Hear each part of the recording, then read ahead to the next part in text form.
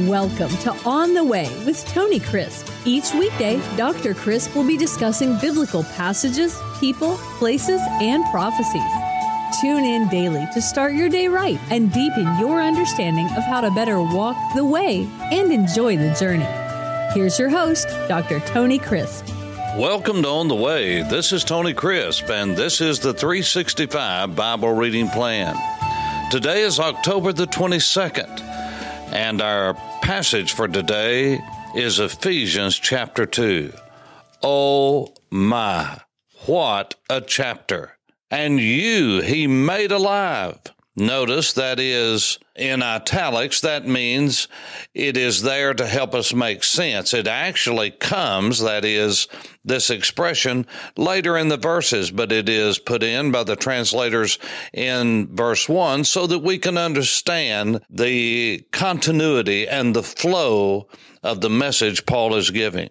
And you he made alive who were dead. Someone asked me, what does dead mean in this verse? Dead. That means you are incapacitated. That means you are dead. What did I tell you death meant? You are separated from the life of God himself. You are separated because of your sins. And outside of Jesus, so am I.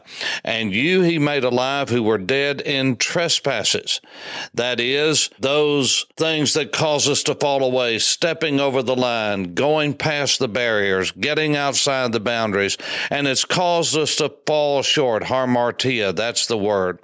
In which you once walked. We walked in a lifestyle of trespasses and sins. And he said, you once did it. You once walked. Now, it's coming, folks.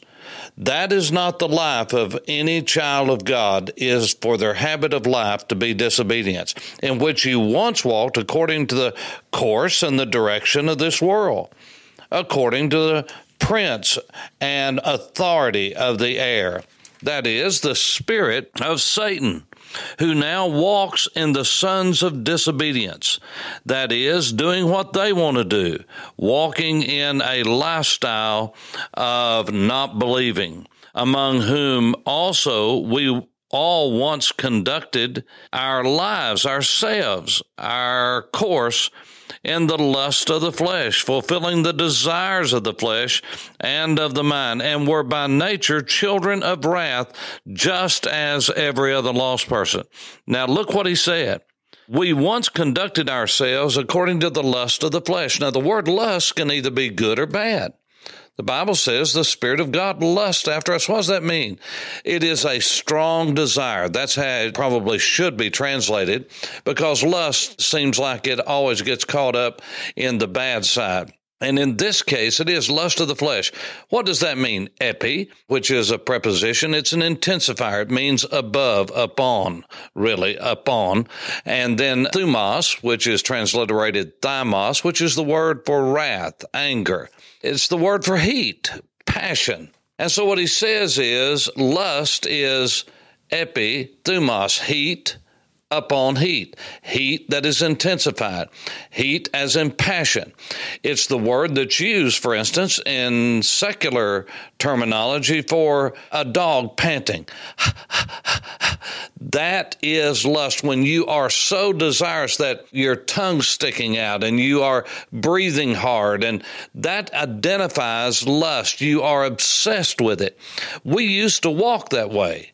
And we were fulfilling the desires of the flesh and of the mind, whatever we could conjure up. We were by nature the children of wrath. But God, in his rich mercy, because of his great agapao, his agape, his love for us, in which he's loved us, with which he's loved us, because he has loved us. God demonstrated, God showed his love toward us, in that while we were yet sinners, shaking our fist in rebellion against God, no matter what he had done good to us, we shook our fist in the face of God. We were dead to him. We were separated from him. We did not have God's life in us, but he made us alive together with Christ. For by grace we have been saved. We didn't bring ourselves to life. That's a supernatural act of God. We were dead in trespasses and sin. But God has raised us up to sit together with the Lord Jesus in the heavenlies. And for this reason, that in the ages to come, he might show the exceeding riches of his grace in his kindness toward us in Christ Jesus. And then you have these verses that we memorize in Sunday school and Bible school, and we quote Ephesians 2:8-9, for by grace you have been saved through faith, and that not of yourselves. What's that? Well, they say faith. Yes. They say saved. Yes. They say grace. Yes. Which is it? Yes. The grace is not from us. The salvation is not from us. Our faith is not from us. Grace is a gift. Salvation is a gift. Faith is a gift that God gives us. It is the gift of God, not of works, lest any man should boast.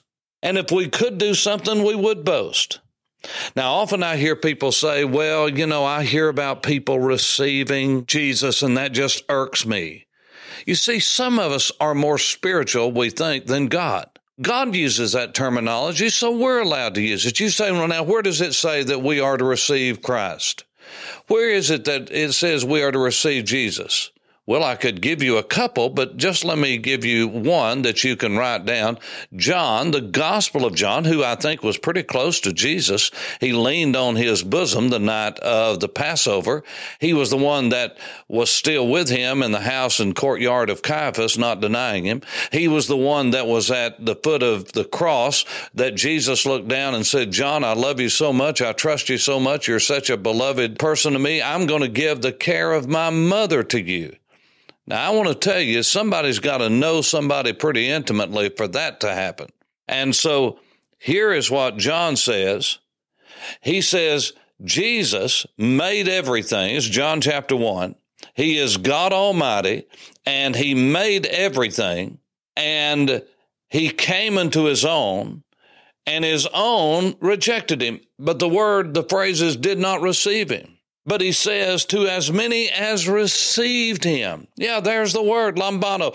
To as many as received him, to them gave he the right, the privilege, the power, the prerogative to become the children of God, even to those who trust in his name. Now, folks, this is big. God has come, but we must receive him. God has come with the gift of salvation, but we've got to take it in. How do you do that? Through repentance and trust. How do you do it? By prayer. All of that is simultaneous. We've got this mindset that it's 1, 2, 3, and that's degradation, or that is some kind of order. There is no order where one is more important than the other. It's all done.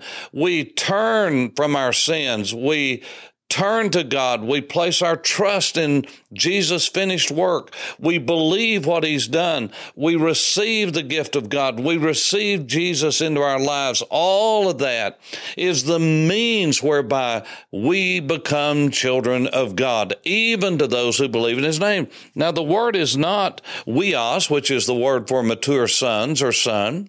That's used in John 3:16. For God so loved the world that he gave his only begotten weos, his son, his adult son. Yes, that's right. He came as a babe, but he died as a man.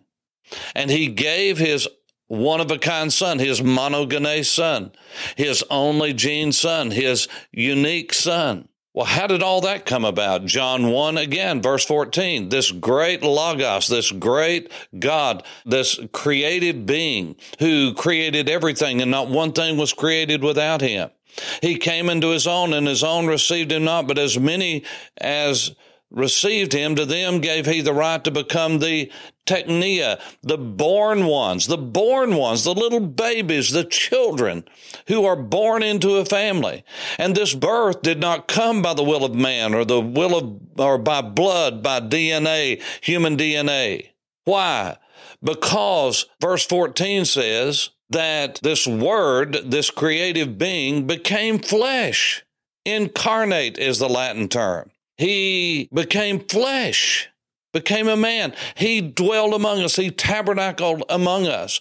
And we beheld his glory, the glory as of the monogenes, as the mono only, genes, gene, one-of-a-kind gene, son. We beheld his glory. And then he goes on to say that John was not Jesus. He was not Messiah, but he came to give witness of the Messiah.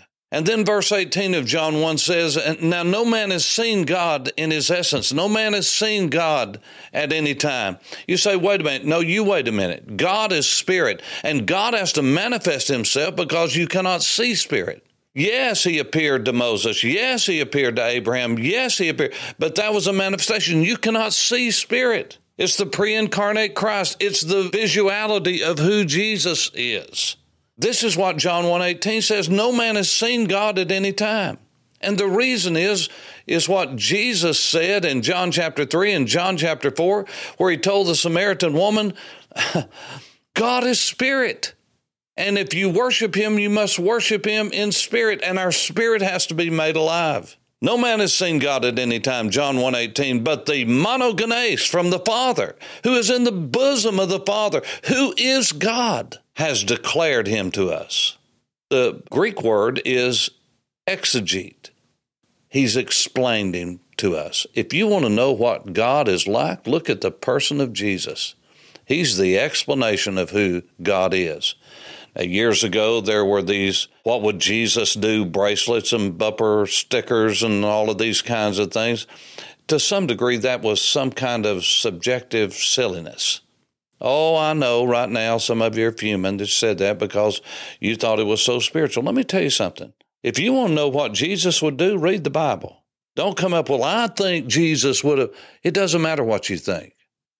Well, you know, the Jesus I serve, well, the Jesus you serve better be the Jesus of the Bible, or you are serving a false God, a false Messiah.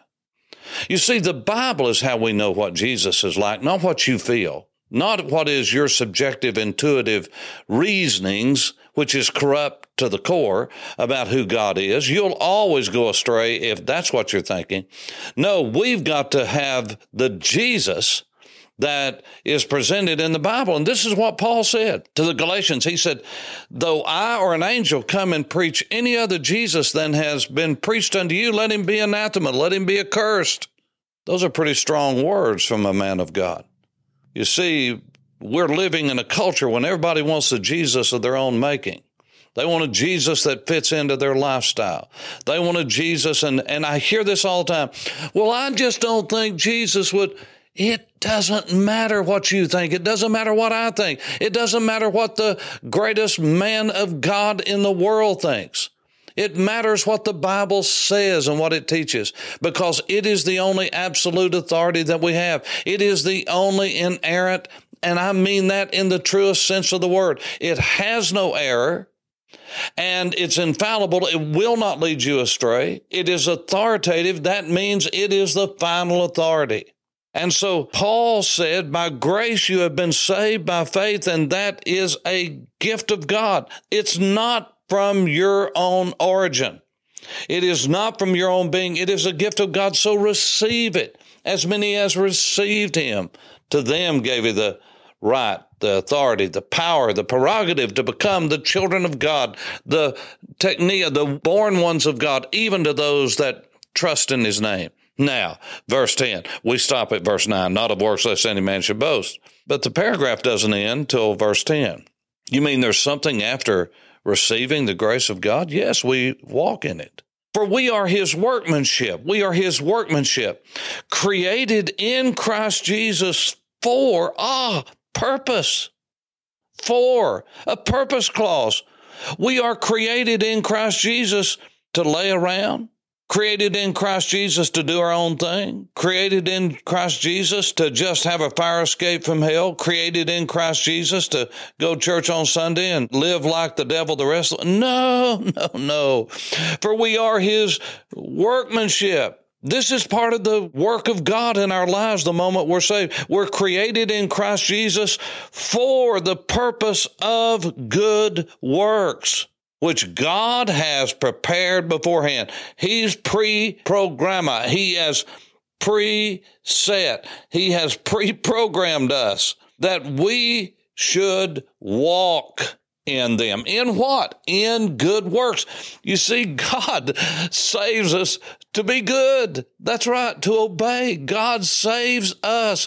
He lets us know Him so we can walk with Him and walk in obedience with Him. Why?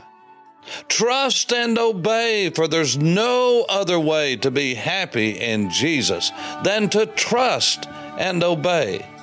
You see, those hymns are really not out of style yet. For On the Way, this is Tony Crisp. Thanks for listening to On the Way with Tony Crisp. Tune in every weekday for information on biblical passages, people, places, and prophecies. Fridays are for your questions. Email your questions to questions@tonycrisp.org. Then just listen for your question to be answered on Friday's podcast. That's questions@tonycrisp.org. Thanks for listening and have a blessed day on the way.